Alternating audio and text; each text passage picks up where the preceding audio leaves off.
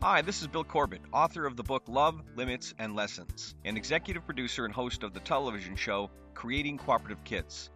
Thanks for downloading and listening to this new podcast series that will offer interviews with experts, clips from my television show, excerpts from my parent coaching sessions, and even my interviews on the radio. Each podcast will feature help for parents and professionals who live or work with children and teens, so you'll want to subscribe to the entire series. This podcast is from a teleclass I held on the topic of sibling rivalry. Adults from around the country needing help with kids fighting called in to ask me questions about this very challenging behavior.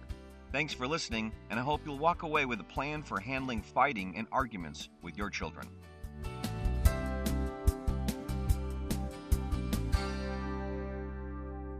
The first thing that I just want to go over is fighting has to happen, even though we don't like that. That's how they build relationships with their siblings. There's some level of fighting and conflict that is absolutely normal. We've got to make sure that we don't get into the trying to make everything all better, always trying to make life wonderful, because that's never going to happen. Part of the whole psychology of children is fighting and conflict must occur. The best thing that parents can do, teach children adequate resolution skills so that they know how to engage in healthy ways, which is basically being able to have the courage to speak up and tell one of their siblings to back off or get out of my space. And also, the other thing is you have to remember that their time that they can tolerate each other is limited. It's really good to give them breaks often and keep playtimes sort of limited so that they can get the most out of it, but then they know that they can retreat if necessary. So let's just run through the facts real quick. Children don't automatically like each other all the time. We love our children. They're just these awesome gifts from heaven, but children don't see each other that way, because one of the primary concepts you have to understand is that kids don't see their sibling as wonderful gifts. They see them as competition, because there's this thing that goes on with them that they think there's only so much of mom or dad to go around. They don't understand that your love is endless and unending, unconditional, just awesome thing, this gift that you have. They think there's only so much of it, so they have to get what they can get while they can get it. So there is the concept of jealousy. They don't like having to compete. They don't like having to share their parents with another child. That's just a common feeling that children have. It's not all the time, but it's always there, and it could come out at any time. The second fact is they see their sibling as competition, as I said. They have to kind of fight to get what's theirs. Third one is they need breaks from each other. The next one is they need their own space to retreat to and to play in. Make sure that you have set it up in the home that each child has their own space to go play in. Now, I know that homes are limited sizes, and especially if you live in apartments, so you may have to get creative about that, using dividers or expandable gates or things. Children need to know that they have their own space to play and to retreat to. The next fact is they need individual connection with each parent. Really a good idea to set up dates with each child. I know it can be tough with schedules and everything, and I'm not saying you have to have a date every day with your kids, but, at least once a week, have a special time for that child and take them out away from the house or away from the other sibling and spend time with them. And as I also pointed out in the handout, make sure it's not for you to go buy them something. Buying them things, it just doesn't work. They need your time. Even though they may argue with you and they love it when you buy them stuff, that's not what will actually satisfy the human soul. They need your time and attention. And that means no BlackBerries, no cell phones. Just be there 100% for your kids, and you will see the difference over time. See, the next fact, some fighting is normal, as I talked about. Some fighting is a reflection of something going on in the child's life. So if there's conflict between the parents or the grandparents and the parents or other siblings, if there's something going on, see, there's this spiritual, invisible connection between the child's soul and the caregivers around them. Sometimes fighting with their sibling is just a reflection of something that might be going on in the family or in the home or with the child. And what can be really frustrating is if that conflict is going on at another parent's home. If you happen to be divorced and your child goes to another home and the father is fighting with his wife, and the child can bring that home into the relationship with the siblings. They kind of act it out. Some fighting is an attempt to gain the parents' attention. Remember, there's competition, so they want to have your spotlight. They want to know that they are more special than their sibling. So that's why you've got to find every opportunity to make each child feel special. The last thing you want to be doing is comparing them. I think most of us know that, and we don't do that, but we want to stay away from, well, why can't you be more like your brother? Look what your brother does. Second to last one is they don't like to share, need imitation to learn to do it. That means avoid forcing your child to share things with their brother. They don't like having to do that, and it really makes them mad when you force them to share their toys and other objects with their siblings. The best way to teach sharing is not to say, share that with your brother. It's actually to create a model for them to learn from. A good thing to do is look for opportunities often to share your things with them and to say it out loud. Let's say that you're letting them borrow something or use something, or let's say you have some sort of meal, food item in the mail, and they want more. Give them some off your plate and say, I love sharing with you. You want to say that out loud. You want to frame it. Frame the whole sharing thing by imitating it and creating a model for them often. And the last one is more than 30 minutes of video stimulation creates feelings of intensity. I was going to try to track down the research report that I just read, one of my psychological magazines. They've come up with the guideline of 30 minutes. More than 30 minutes of video games or television creates a sense of intensity in the child. And I think some of us have seen it when you go to shut the TV off and the child just explodes. It's not really all because they want to finish watching their show. It's because it builds this momentum inside of them that almost builds towards anxiety.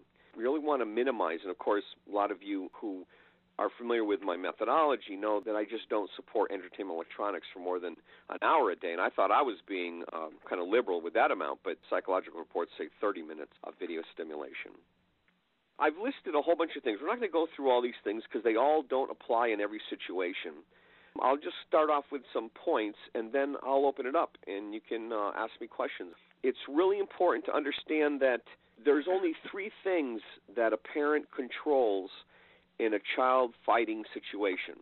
First of all, you don't control the fight. The fight or the conflict belongs to the child. You want to raise your child so that when they become an adult, they're fully in control, or they're a master of their ability to control their conflict with others. And I think I could get you all to agree with me on that. So that all starts with them now in childhood.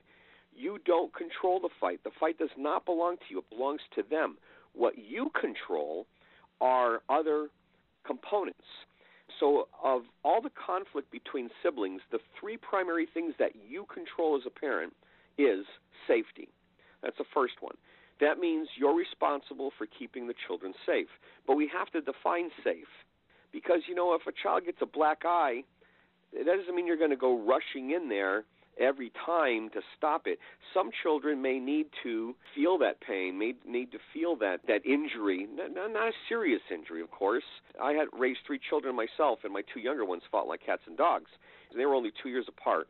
When they were older than 6 years of age, there were times that I would just guide them out the back door and close it and say, I don't have to listen to this. The point I'm trying to tell you is I'm not saying it's okay to hurt for one child to hurt another. I'm telling you that you can't rush in there with every single little physical action because that teaches children the wrong message. It doesn't teach them the right things. However, you do have to have a rule that safety is your number one concern. The second thing that you own in the fight is the commotion, the noise, the chaos.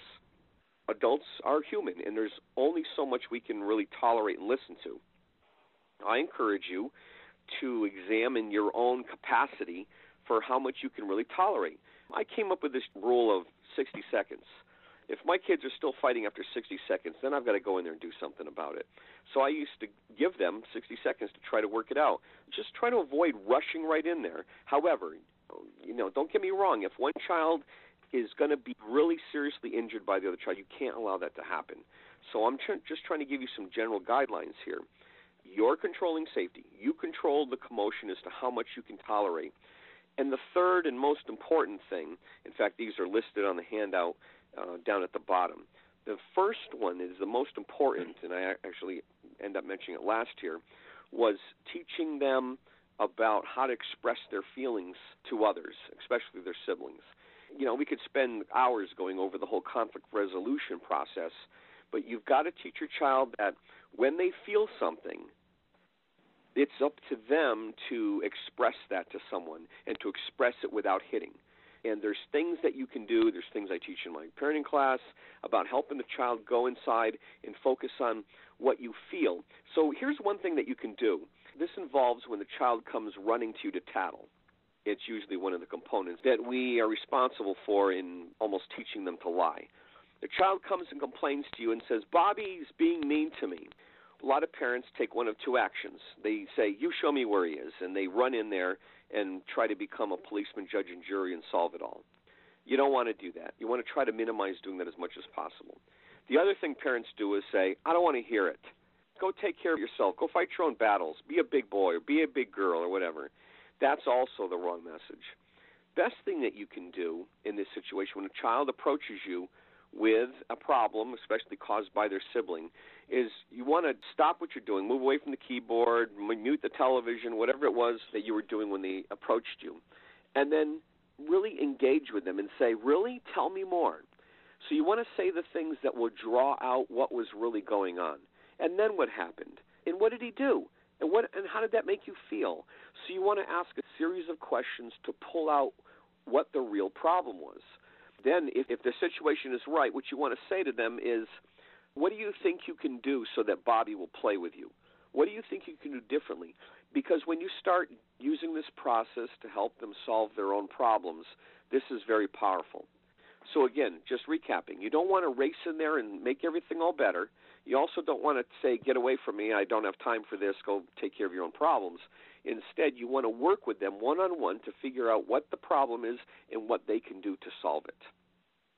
So that's one suggestion I have on beginning the process of teaching them conflict resolution. Because what that does is it creates an acknowledgement that what I'm feeling is okay, there's nothing wrong with it, I'm healthy, I'm normal, and my mom or my dad cares a lot about me.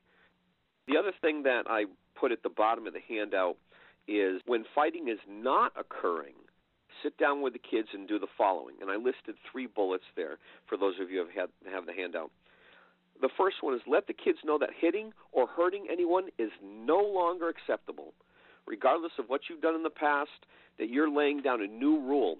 The rule is there's no hitting in this house. It's not okay to hurt somebody else. The point that I need to make is you want to do this when the fighting's not happening. Usually what parents do is they race in there to do their lecturing and setting up rules right after something happened because it's heated and we feel frustrated and we just want to fix everything. That's not a good time to be doing disciplining with kids. The best time to be doing disciplining, preventive discipline, is when it's not happening. And so you sit down with them and you say, "You know what, guys?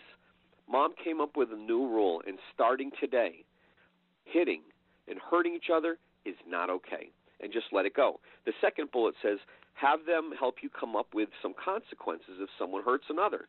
This is just another idea. You can say, what should we do if somebody else in this house hurts somebody? What should that person have to do? Allow them to help you come up with consequences as to what would be invoked. Here's the secret. If you have a child help you come up with consequences, they are more likely, I said more likely, I didn't say always, they are more likely to actually follow through and comply with the consequence because they helped you come up with it or because they were a part of the planning process. The third bullet there is to teach them conflict resolution skills by letting the other know how they feel. You can bring them back to a moment. Let's say it happened the previous day or a couple of days and say, remember when the two of you were fighting? How did that start? So you want to bring them back to that moment. And one child might say, well, she pushed me down or she took my bear or whatever, and say, okay, how did it feel when Sarah took your bear? because feelings is really it's a challenge for kids. They haven't yet developed their emotional intelligence. But you want to say, so how did it feel when Sarah took your bear? And then you want her to verbalize it. You want her to put a label on it and say, well, it made me really mad. And then you say, good, that's excellent. Now tell Sarah how it made you feel. You want one little girl to say, I don't like it when you take my bear because it made me feel so mad. In that moment, in that little role play, you want to go, that's excellent, that's great. And then you want to turn to Sarah and say, Sarah, why did you take her bear? And you want her to do the same thing, to center on what was the emotion that drove her to take the bear, because usually it's something that the other one did or something she's feeling. This is how you do it in a moment when it's not happening. You teach your children emotional intelligence through processing what I feel and to verbalize it to a child, not punch a child, not push them, not take something away. I encourage parents to do this as often as possible. You play this game with them about conflict resolution to teach them that it is okay to get mad at somebody else and to tell them exactly how you feel. I suggest parents do the same thing. When your kids are driving you crazy, when you've had it, to stop right there. I don't know if any of you have gone to my website. I just put an article up a few weeks ago that it's okay to tell your kids that I don't like you right now, that I'm really mad. And so go to the website and click on articles, because there's one that I just put up there that's how kids learn, through your modeling. When you're at a breaking point, when your kids are you're ready to sell them to the zoo. You're in one of those moods and you can't take it anymore. It's okay to just stop what you're doing and say it, loudly, and say, I am feeling so frustrated right now because you two won't get along, or because you won't cooperate. And then here's the key. And you walk away. You say something like, I am going in the other room and I'm closing the door to be by myself, or I'm going to take a walk around the block, or I am going to be on the other side of the house. Whatever you have to do. Make sure you come back, though. And when you come back, you want to look like the break worked, that it calmed you down. That is a great way to actually relieve your stress from ending up spanking them or punishing them or whatever. And at the same time, you're teaching them that you're human and that it's okay to express how you feel. Because a lot of the fighting erupts because they don't feel like they're expressing or relieving the pressure. And so when you do it, you're a great example for them to learn by. And it's okay for them to say, Bobby, I don't like you right now. I am going to my room. That's an awesome thing to teach your child, because that little boy who's 6 yelling at his brother and walking off to his room is one day going to be 26, possibly in a marriage, and you want him to do the same thing. If his wife has really made him mad, to just say, I am really angry right now. I am going to cool down. I mean, all you have to do is read the paper about the domestic violence out there. Some of you may know that I'm on the board of directors for Network Against Domestic Abuse, so I know very well the cases that are out there. We want our kids to have high emotional intelligence so that when they go out in the world and they are in relationships, they will handle conflict appropriately and not hurt their partners. What kind of questions do you have? Because I know what you're probably in a mode of is and if any of you have been through my class, you know that I teach preventive parenting and firefighting parenting. There's 2 different modes. What do you do when the fire erupts, and what do you do to keep it from erupting? So most parents are in a firefighting mode. They see the kids, the fights erupt, and they want to know what to do. So there are some things you can do. But let's find out what kind of questions are on your mind at this point. Or, you know what, if you've got comments based on what I said or not. Hi, this is Tracy. Hi, Tracy. I have 2 boys, 9 and 10. They were adopted through social services. They're bio-siblings. And we already do most of what you suggest. I get the kids fight. You talk about, don't dive in as soon as it gets going up. A minute, I let it go way longer than a minute before I get involved. I mean, I'm listening to you and just sort of feeling like, maybe the problem is that because of everything that they've been through, their emotional intelligence is so stunted that I just have to learn to deal with this for, 5 years until they catch up. Okay, so have you ever taken them through the process that I explained, that I described, about letting someone else know how they feel? Oh, yes. You have done that. Excellent. Yes, we've never done it role playing with the two of them involved. But I have actively for 5 years been trying to get them to. I'm definitely okay with anger. It's fine to be angry. I get that. It's not okay to hit. I've been trying to get them to express their anger. And I feel like the bigger problem really is not that. I just feel like they do it to torture each other. And that's very normal. They will do that because there's many But variables. I'm talking about 90% of their life is spent fighting. They're either best buddies or, okay, maybe not 90%, 30% of the time maybe. 30% they're what? They're best buddies 20 to 30% of the time, and the rest of the time they are just being nasty to one another in the most subtle little ways. Do you have the capability of separating them when it gets that bad? Oh, we pretty much live our lives with them separated. Okay. And my husband's a firefighter, so when he's at the firehouse, I usually take it in shifts. One of them's upstairs for half an hour, and then they have to rotate down. Well, first of all, I just have to say what an angel you are for taking on in the adoption process, because you have no idea what you're taking on from the history of those children. If it wasn't for you, they may not have a home. I just want to acknowledge you for that, because adoption is close to my heart with that, and I just appreciate what you've done. However, you may have picked up some history. Now, how long have you had the boys? They've been with us for 5 years. They were okay. They were placed with us at almost 4 and almost 5. So you have I definitely know that Jay's inability to I know that a lot of times when Jay is just being nasty to Max, when I can finally get him to talk about it, I'll say sit down at the table and draw to settle yourself. And he'll sort of argue against wanting to do that, but I'll make him, and he'll start off scribbling, and then he'll be, next thing you know, he's writing I hate John, which is his older brother who was removed from us. We couldn't control him. I know that there's a lot of deep stuff going on. Maybe I just need to resign myself to living my life like this for however many years until the therapy can start. They've come a long way. Now they are seeing someone, right? Oh, yes. Yeah, okay. They're at the trauma center in Brookline. You may not be able to fix everything, and it sounds like you're doing the right stuff to create a foundation, and it may take you a couple of years to actually see the signs or the results of it. Okay. But keep doing what you're doing, and it's not you, it's not the situation, and there may be some deep-seated stuff in there. With adoption, you have no idea what you're taking on. And all you can do is just keep doing what you're doing the best that you can. And there may be some situations that you can't resolve because there may not be a magic pill. Okay. Thanks. Bill, it's Lauren. Hi, Lauren. Hi. Our issue is that Leo, our youngest, is 2 months away from turning 2, and our oldest is 4.5. So every time the 4.5-year-old sees, doesn't matter what Leo picks up. If he picks up a toy, if it's Julian's toy or if it's his own toy, Julian goes over to Leo and yanks it out of his hand. He wants whatever his younger brother is playing with. I have a hard time doing all this because Leo, just started talking and so young still. You know what I'm saying? Yes. Do you ever see him behaving in a positive way, sharing? Absolutely.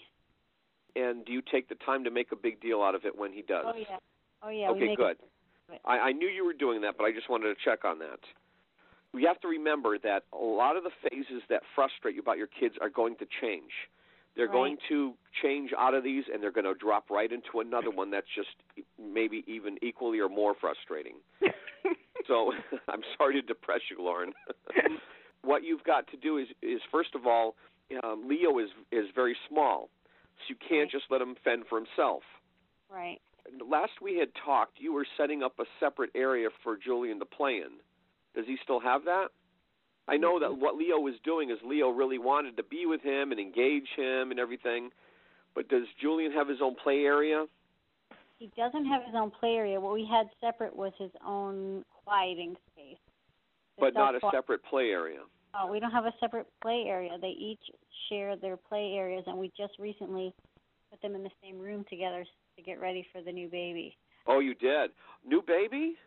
Yeah, new baby. Congratulations. Thanks.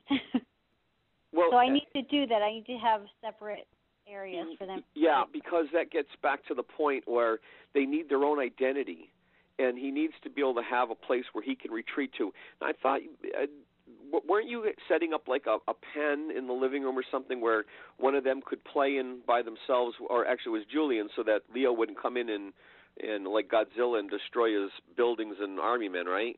Yeah, we kept him. Yeah, that's gotten much better. And Leo knows when he's not supposed to touch his brother's stuff. He does good. But Julian gives him this look, and Leo tiptoes around him. Now, how long have they been in the room together? Just a couple months. Okay. How's that working out so far? It's good so far because Julian's room only has books and puzzles in it. There aren't any. They don't have toys. It's really like it's a quiet space for them. Their bedroom. There's no toys for them to fight over in there. So there's no issue in their room. You know what? Adults, we need our own homes, our own spaces, our place to retreat to, and so do the little kids. And I know it might be a challenge with your place, although you do have a beautiful home. Whatever you can do to help him have his own space to play in, even when he starts grabbing stuff from Leo, they just need to be separated. Right. So when they start hitting each other, which they do, they both, Julian will clock Leo in the head, and Leo will hit him back. I mean, Leo's really too small to defend himself. And that's why the separation is so important. When they start hitting and being mean to each other, they're basically saying, I've had enough of you. And they need to be able to retreat and go somewhere else to play. It's tough if you're alone and you've got the two of them. And that's the challenge you're going to have to figure out. I can put separators in one of their playrooms. Okay. Let's say Julian hits Leo or grabs his toys, and then you automatically invoke a separation, and then Julian starts saying, I'm sorry, Mommy, I'm sorry, I want to play with him. No, you've got to follow through with that separation. Okay. You can't succumb to his pleads or getting angry about it. You just got to separate it. And remember, we talked about talk as little as possible. Set it up in advance. When they're both in a great mood and they're listening to you, that's the time to say, you know what, guys, from now on, when someone's going to be mean to someone, they're going to play in separate areas. And again, you don't want to make it like it's punishment. You want to avoid it having it look like punishment as much as possible. It's just that, you know what, you're going to play in separate spaces right now. Also, Lauren and Ryan, you want to demonstrate in front of the kids being kind to each other as much as possible. And I know you guys are great. You might have to, overdo it sometimes. Okay. Let them see you guys being kind to each other. You might have to play it up a little bit. Ryan, if you ask Lauren to bring you a soda, just say, thank you so much for being really nice to me, because they're watching you and they're listening to what you're saying. Yeah, we could definitely do that more.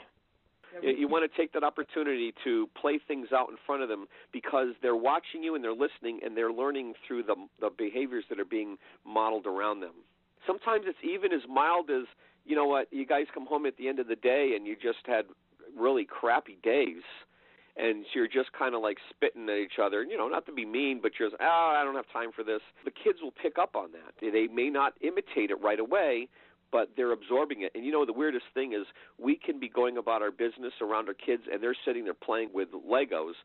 Even though they're not looking at us, they're still taking in what's going on. Thank you. Sure. Thanks for being on the call. You're welcome.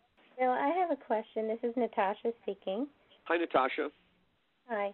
I have a 9-year-old, an 8-year-old, and a 6-year-old. The 6-year-old has just been diagnosed with ADHD, and the older two, it's been a challenge because we've been, when we play together, when we play a game or when they're playing alone, they play fine until something bothers, or gets the 6-year-old going, and then the hyperactivity comes out, and then it's very frustrating to everyone. So I just wanted to know if you had any other strategies that we could use to help the 9 and the 8-year-old. The 9-year-old's a boy and the 8-year-old's a girl, and she's the middle child, so she's always the one as the peacemaker, as you probably know. He tries to make that, work out with everything, but it doesn't always, because of his anxiety and his hyperactivity. So if there's any strategies that you could help us all with that in playing games, when he just comes in the room and creates a ruckus for them. Yeah, I read your comments on your situation, and you got a challenging situation there. You know what? With ADHD, you want to avoid any punishment. It's so difficult for them to learn. When you feel that things are starting to erupt, is it possible for you to get involved in the activity, not as a parent, but as kind of like just joining the activity to regulate what's going on, to regulate the 6-year-old? Yes, I do that. Like they play going on a trip, or they play, house or school. And, for example, on the snow day there, they decided to play school. And it was supposed to be in the classroom, and the oldest was the teacher, and the other two were the students. And then he just didn't do his, homework and was getting all silly and wanting to be the child that now has to go to the principal. I had to explain to the older one, too, that it's not always about him getting in trouble, because he's always be the one that gets in trouble and goes to the principal, because he's always the one that doesn't follow the rules. So they make him the one, or it just happens that he decides to play that part and they follow through with it. When they are getting along, when things are going well, you want to make sure and engage with them and just acknowledge that. Check in with them and stop for a second and say, can I just say something for a second here in the classroom? I think you guys are awesome. You guys are doing a great job working together on this. And just little nuggets, just a 20 seconds, 15 seconds acknowledgement and walk away. When you do hear the 6-year-old beginning to disrupt things, that's where I would encourage you to get in there, not as a parent, but as almost like a participant in the activity. So if he starts getting them all rattled, you go into the situation and say, hey, guys, can I play? And enter the situation and kind of redirect it a little bit.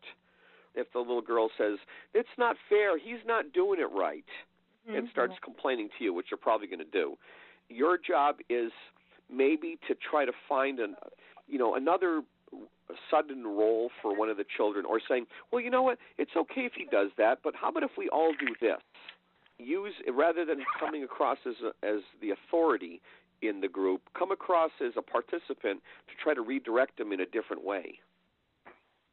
Okay. Neutralize the situation if you can, without lecturing and without finding anyone at fault, because they're going to have to learn to adapt to him, and it can be a little challenging. Yeah, it happens in board games. Board games are the hardest thing, because... Say that again?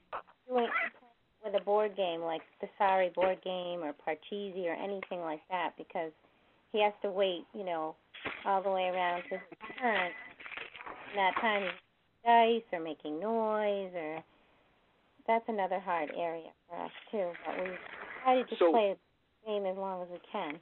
Right, and so as a participant, I didn't mean you actually. Let's say they're playing the Sorry game, you can't actually get in there in the middle of it and start playing a piece, but you can sit with them, and if she starts complaining and says, he's making too much noise or he's not waiting, just say, I know he's not, and kind of redirect her and say, so who's in the lead, or what are you going to do when you come around this turn? Just kind of redirect her and get her away from the thing.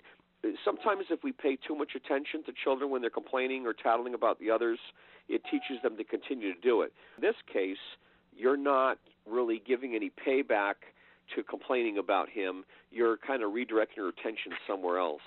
If you don't respond to her complaints, she will generally, over time, adapt to it and ignore it more than make a deal out of it. Kind of like what I do with the tattling. If they come over to me, I just say, well, what do you think you need to do? Work it out. And then I kind of... That's excellent. Thank you very much. Sure. Anybody else? One of the things that I used to do is when the kids are fighting over something, they're fighting over an object. A lot of times I'll remove the object. I'll remove the object from the conflict, and in hopes that they will work it out. So there's been times where I've entered the fight or the commotion and asked for the item, not take it. I've asked for the item, and then when they give it to me, I'll tell them that the object that you guys are fighting over will be in the other room, or it'll be in my office with me. When the two of you can figure out, or even the three of you, when the three of you can figure out whose turn it is to play with it, come see me, and I'll give it back to you. We have to give our kids the space and the time and the opportunity to work out conflict on their own. Can I ask for like a very specific situation that comes up a lot? Is they have these Legos, Lego guys. We get into like that's not yours, that's mine. I mean, I don't know.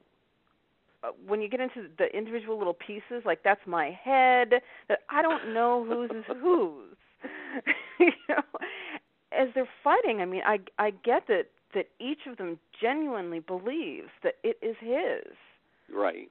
Then I sometimes I'm like, okay, you guys sit down. Neither of you gets up until the other one gives you permission. Figure it out. But Tracy, that doesn't belong to you. That's not your role. Except that they come to me trying to. Right, and so what? Like you I get that it's not mine, but when they're trying to pull me into it, and so I've tried to like I don't know, I can't get involved, and then sometimes it comes to blows. Then if it comes to blows, then it's a different situation. But when they come to you and say, it's not fair, he has more Lego guys than me, your job is to say, really? Just that. Really? You don't have to come back with a response every time they ask you. I encourage you to turn it back to them to figure out. You want to teach them. This is an ideal opportunity where kids learn problem-solving skills, and they do it without an adult telling them exactly how to do it. There's a thing that goes on in the brain where problem-solving skills occur by having more problems to solve, and not necessarily with any solutions. That's good that you get it, and I understand that you know that it's not your job to make sure every child has 5 Lego heads and 7 arms and whatever. But when they come to you and say, Mom, it's not fair, he's got 7 characters, just say, really? Okay, but so when they come to me and say, Max snuck into my room and took this is mine, and he won't give it back. Or, and Max is standing there saying, no, it's mine. So sometimes I'm just like, you know what? I don't know who it belongs to. Give it to me. And that's an okay thing to do. Okay. But do it without getting angry. Say, well, until both of you will come to me and tell me who owns it and how it got there, I'm going to hang on to it. So you're doing the right thing. Okay. All right. Just don't do it with anger. Don't do it with frustration. Okay. Easier said than done. I know. Mm-hmm. It's got to be the two of them have to come to you and say, Mom, we decided that it's her arm. It's her Lego man. Okay. They both have to come to you, not one. Both of them have to. Okay. And if one child says it's not fair, he took something out of my room, you should put all your emphasis on saying, so what do you think you can do so he won't take it again? What do you think you can do so that it won't reoccur? So you want to get them into problem solving ahead. Put less emphasis on what you're going to do to put the fire out and more emphasis on what you're going to do to teach them the skills so this doesn't keep happening. Okay, another question. Sure. When one of them, because like now they can't be on the same floor together without a grown-up present. It used to be they just couldn't be in the same room without a grown-up present. Now they can't be on the same floor because if I'm downstairs and they're both upstairs and they're supposed to be in their rooms, they will. I mean, it's like moths to a flame. They just can't keep away from each other. Uh-huh. And so a lot of times what I'll hear is like, get out of my room, get out of my room, get out. And the other one's ignoring them.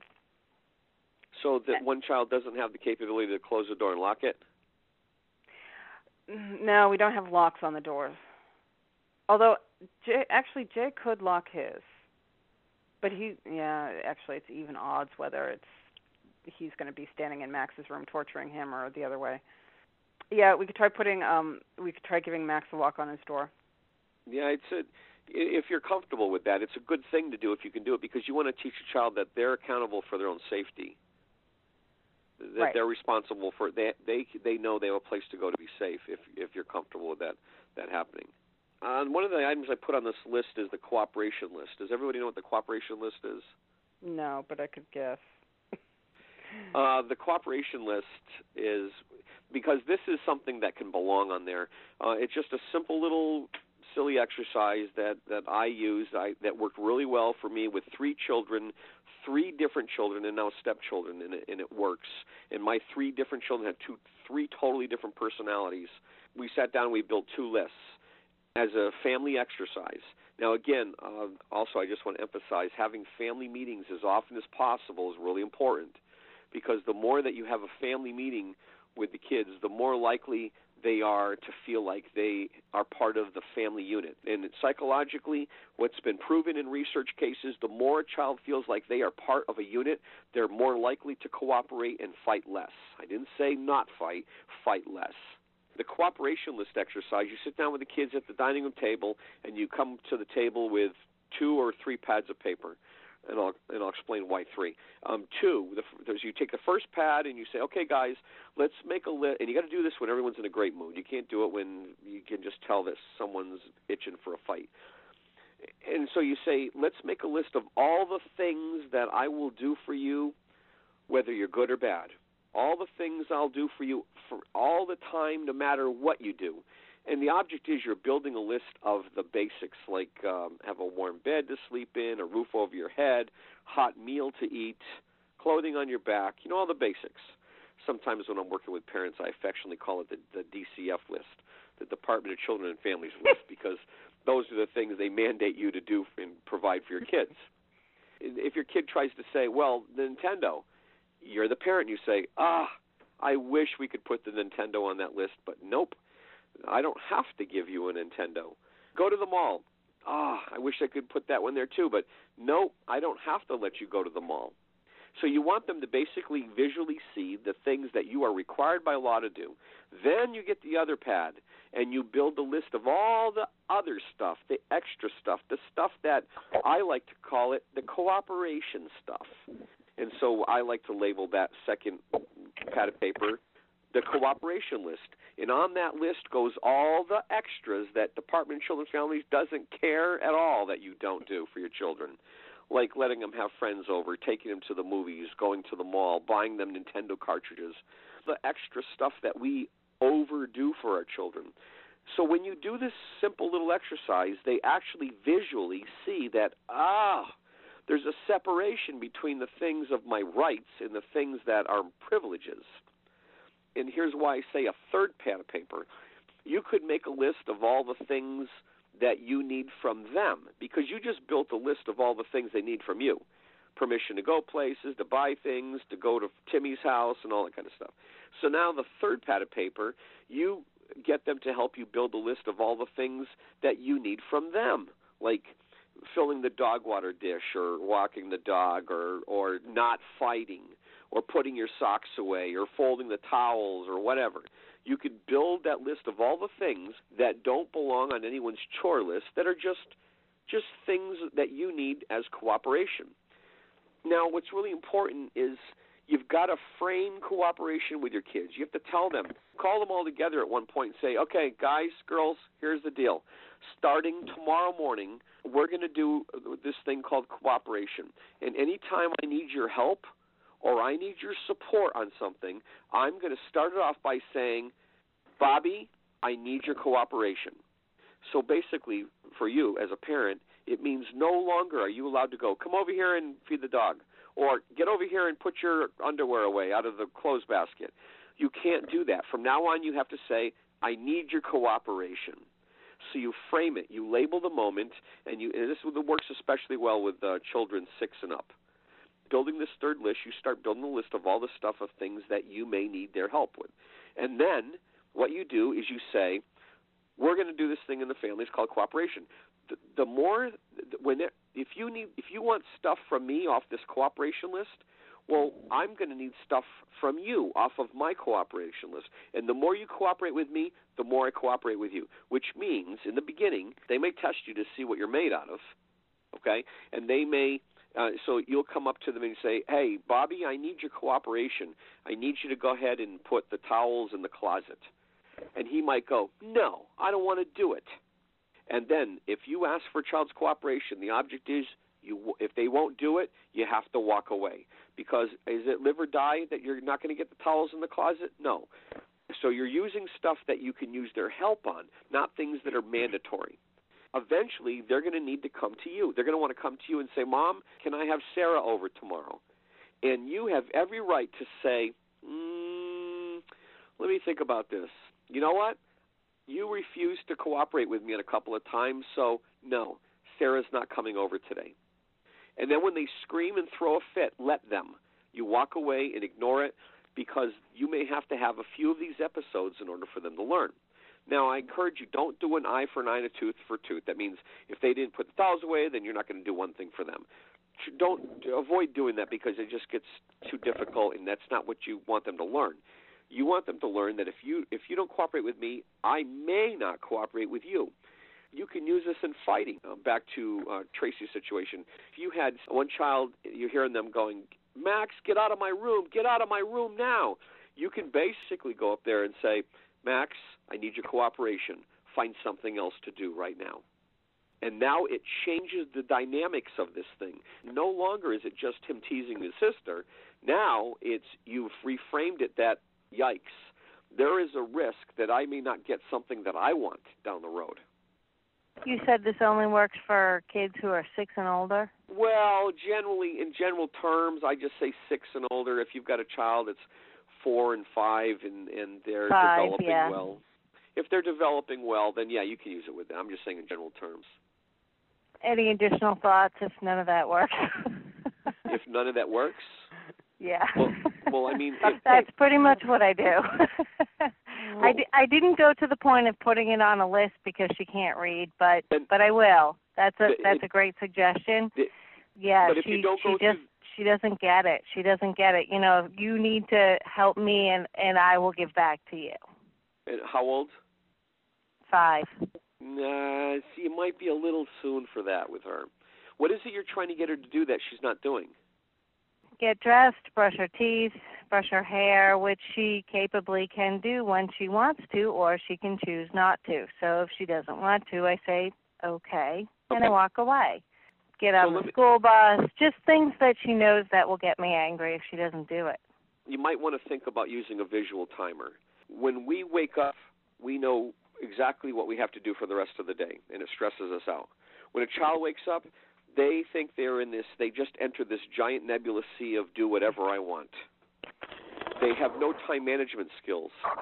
One technique that works is using a visual timer so they can see how much time, because at 5, they don't yet understand completely the passing of time. So setting a visual timer. Yeah, I don't have a timer, but I do give them time updates. So I let her do her thing in the morning, for example, and I let her know 20 minutes till the 5-minute timer. And the 5-minute timer means they have 5 more minutes to finish up what they're doing, and then we're going to go brush teeth, get ready, and go out for the bus. 15 minutes till the 5-minute timer. And then once the 5-minute timer goes, beep, beep, beep, beep, beep, beep, there's a 5-minute timer. And there are days where she won't even make it down for breakfast. And it just rips my heart out not to give her anything to eat before she gets on this bus. But I've given her 30 minutes of, okay, another 30 minutes, 25 minutes, 20 minutes, and I count down, and she just doesn't respond. Audible timers and warnings just don't work when they're that age. And again, I'm not trying to push visual timers. They work so much better because children learn through visual representation of the passing of time. And it's just proven to be more successful. Have you ever sent her off to school without eating? She's eaten very little, yeah. And she says she's just not hungry. Because I'll say, well, let's go out to the bus stop, with a banana. Let's just get something. Nope, I don't want it. And we shouldn't force our children to eat. If they're not hungry, then they're just not hungry. Right, and I don't force her. I offer her as much as I can get, even if we have to walk out there and she takes a cup of cereal or something and she doesn't take it, she won't take it. When they get into the mode where they don't want to cooperate when they're that little, we have to find another way of getting it done, because commanding them to do it and giving time updates it doesn't always prove to be that successful. You have to either find a fun way for them to do it, and I know it's hard to do when we're stressed and we got so much stuff we have to do, but to find a fun way for her to get stuff done, because she doesn't care about getting those things done. You do. and then she's going to give you resistance to it because why can't we just stay here right, and play she all doesn't day? care, and she'll fight me tooth and nail. She doesn't care. Right, and that's You're why right. you have to use another strategy that will be more successful, like finding a way to get her motivated to where she's going to go. And if she doesn't care where she's going to go, if there's nothing for her to look forward to, then you might need to use other strategies, like some fun ways of getting this stuff done, like beat the clock. That's why visual timers they're also effective that way. They love to compete. But like you said, when she gets in that mode of I'm not cooperating today, she just gets in that mode. And it's a mode. Then it goes back to helping her feel more powerful. If you find ways for her to feel more powerful and more valuable, then they'll let go of that. But when they can detect that you want something done, they dig their heels in, and they won't move. They won't budge. Yep, that's exactly it. And so to counter that, the antidote for that is to find ways for her to feel more powerful and more valuable in other ways. And that takes such as? What's that? Such as, how can I make her feel more powerful? You've got it for a minute, Bill? What's that? So it's Doreen. Hi, Doreen. Can I interject for a minute? Sure. I have a suggestion. I also have 3 children, and I have a 6-year-old who also does exactly the same thing. She won't eat in the morning, and she takes her very long time to get to the bus. What I find works for her is to give her choices, but of course there are my choices. What clothes do you want to put on, or what food do you want to eat, stuff like that. And sometimes I even talk to her the night before, try to explain to her how. Yeah, we do clothes the night before because that's a big hot topic. Right. Clothes are an issue, and you know what? Sometimes the clothes she agrees to the night before is the exact reason she's not going to cooperate the next day. She will agree to it the night before, and then the next day she just won't be happy with it and just won't want to put it on. She won't say anything. I can sense it, that it's the clothes. Because she can't wear a skirt, or she can't wear a dress, because it's gym day and she has to wear pants or something. So that kind of thing, unfortunately, doesn't work. Why can't you run with a dress? I feel that it's important that she wear pants some days. She doesn't have to wear pants every day, maybe once, twice a week. I don't have enough dresses and skirts for her for every day of the week. I pick gym days as a day that she should wear pants. I try and pick days that are under 32 degrees that she has to wear pants because it's warmer. It's more practical than anything. The days that I pick where she wears pants, and sometimes she's okay with it. Sometimes she's not. And it's pick or choose. You never know what you're going to get the next day. Let her choose that morning and make the choices no more than 2 items. You can pick between this outfit or this outfit. And if you don't want to pick, then I'm going to have to pick for you. And that's when the argument starts. That's exactly when that's exactly what I do, and that's exactly when the argument starts. I'm not picking. This is now a need for power. What I think you need to do is find a way for her to feel more in control about the morning process. Yes, more than beyond just the clothes. Look for something else in the morning process that she can be in charge of. Because a child who digs her heels in feels like they have no control. And when they don't, if they can detect that you are being very firm with something, they're going to fight you even harder. So you've got to find something else in the morning process that's going to help her feel more powerful, that she can have a choice. I guess that's my struggle. I can't find anything else. I'll let her be flexible on breakfast. I'll let her be flexible on snack. I'll let her be flexible on, don't get dressed now, get dressed later after breakfast. I'd be okay with any of that, but that doesn't matter to her. Do you ever try maybe for her to pack her lunchbox? I haven't tried that. I could try that. That's a good idea, because what Doreen just suggested is just one small thing to make them in charge of, to make them feel powerful. Because inside the human spirit is the desire to be powerful and valuable, and if they don't really have it, they're going to find it and take it in ways that is going to be a real challenge for us. But listen, I've got to end the call here. I'm going to have one coming up on power struggles. We can get more in the process with that whole discussion. You've been listening to my new Creating Cooperative Kids podcast series. If you would like more assistance with discipline and parenting, please visit my website, www.cooperativekids.com. And remember, making the world a better place to live begins by helping our children find their purpose. All information on this recording is the property of Bill Corbett and Cooperative Kids. Copyright 2011, Cooperative Kids Publishing.